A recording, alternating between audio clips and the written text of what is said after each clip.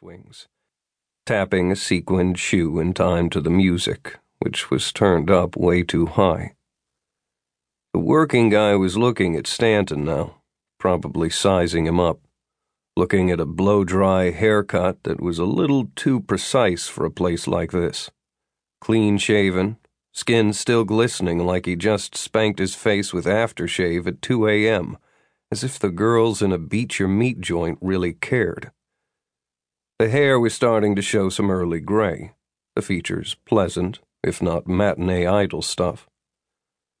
Stanton knew the guy was studying him, looking at his hands now, just as he had done. Funny how hands can tell you so much. Proud of his hands, broad and strong. He had washed off the blood, scrubbing as hard after surgery as he had before the endless night began. 72 hours with only cat naps and stale sandwiches until the hospital cafeteria ran out.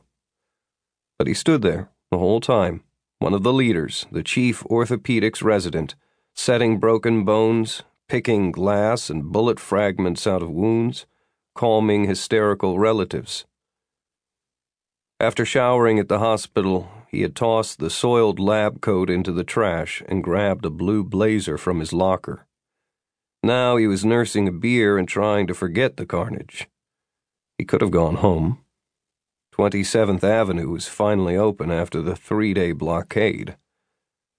But too tired to sleep, he wound through unfamiliar streets and was finally lured out of the night by the neon sign of the Tangiers on West Dixie. He would think about it later, many times, why he stopped that night, what drew him to such a strange and threatening place. Pickup trucks and old Chevys jammed the parking lot. Music blared from outdoor loudspeakers, a rhythmic, pulsating beat intended to tempt men inside, just as the singing of the sirens drew Greek sailors onto the rocks. It might have been the flashing sign. The throbbing neon colors got right to the point. Nude girls, 24 hours. Nude girls, 24 hours. Blinking on, blinking off. Promises of bare flesh moment after moment after moment.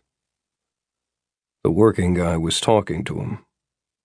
I say let 'em burn Colored Town to the ground if they want to. No skin off my nose. I mean, the cops was wrong. Killing one of them, hands cuffed behind his back, no need for that. But some of them just looking for excuses to behave like animals. They burned a poor Cuban alive in his car, heard it on the radio. We tried to save him, Stanton said quietly. The guy gave him a look. Sure, you're a doctor. Should have known, jeez, you must have seen it all. Wait a second, here comes Miss Poster-ass. Is she worth a $20 dance or what?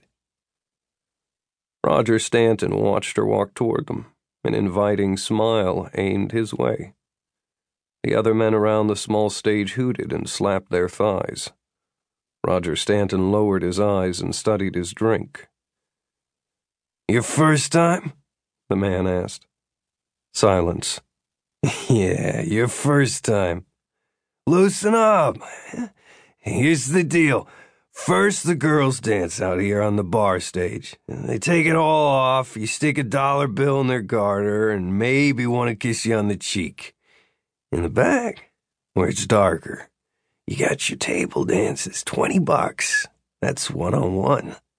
And I may buy me an up-close and personal visit with Miss Poster-ass. Haven't been able to get here all week, what with the colored stage and their block parties. On stage now, grinding to the music, no longer the Kansas cheerleader. Everybody's talking about the new sound. Funny, but it's still rock and roll to me. In a few moments, the bikini top was off, firm breasts bounding free. The thong came next. And then she arched her back, bent over, and propped her hands on her knees, looking away from the men. The poster-ass wiggled clockwise as if on coasters, then stopped and wiggled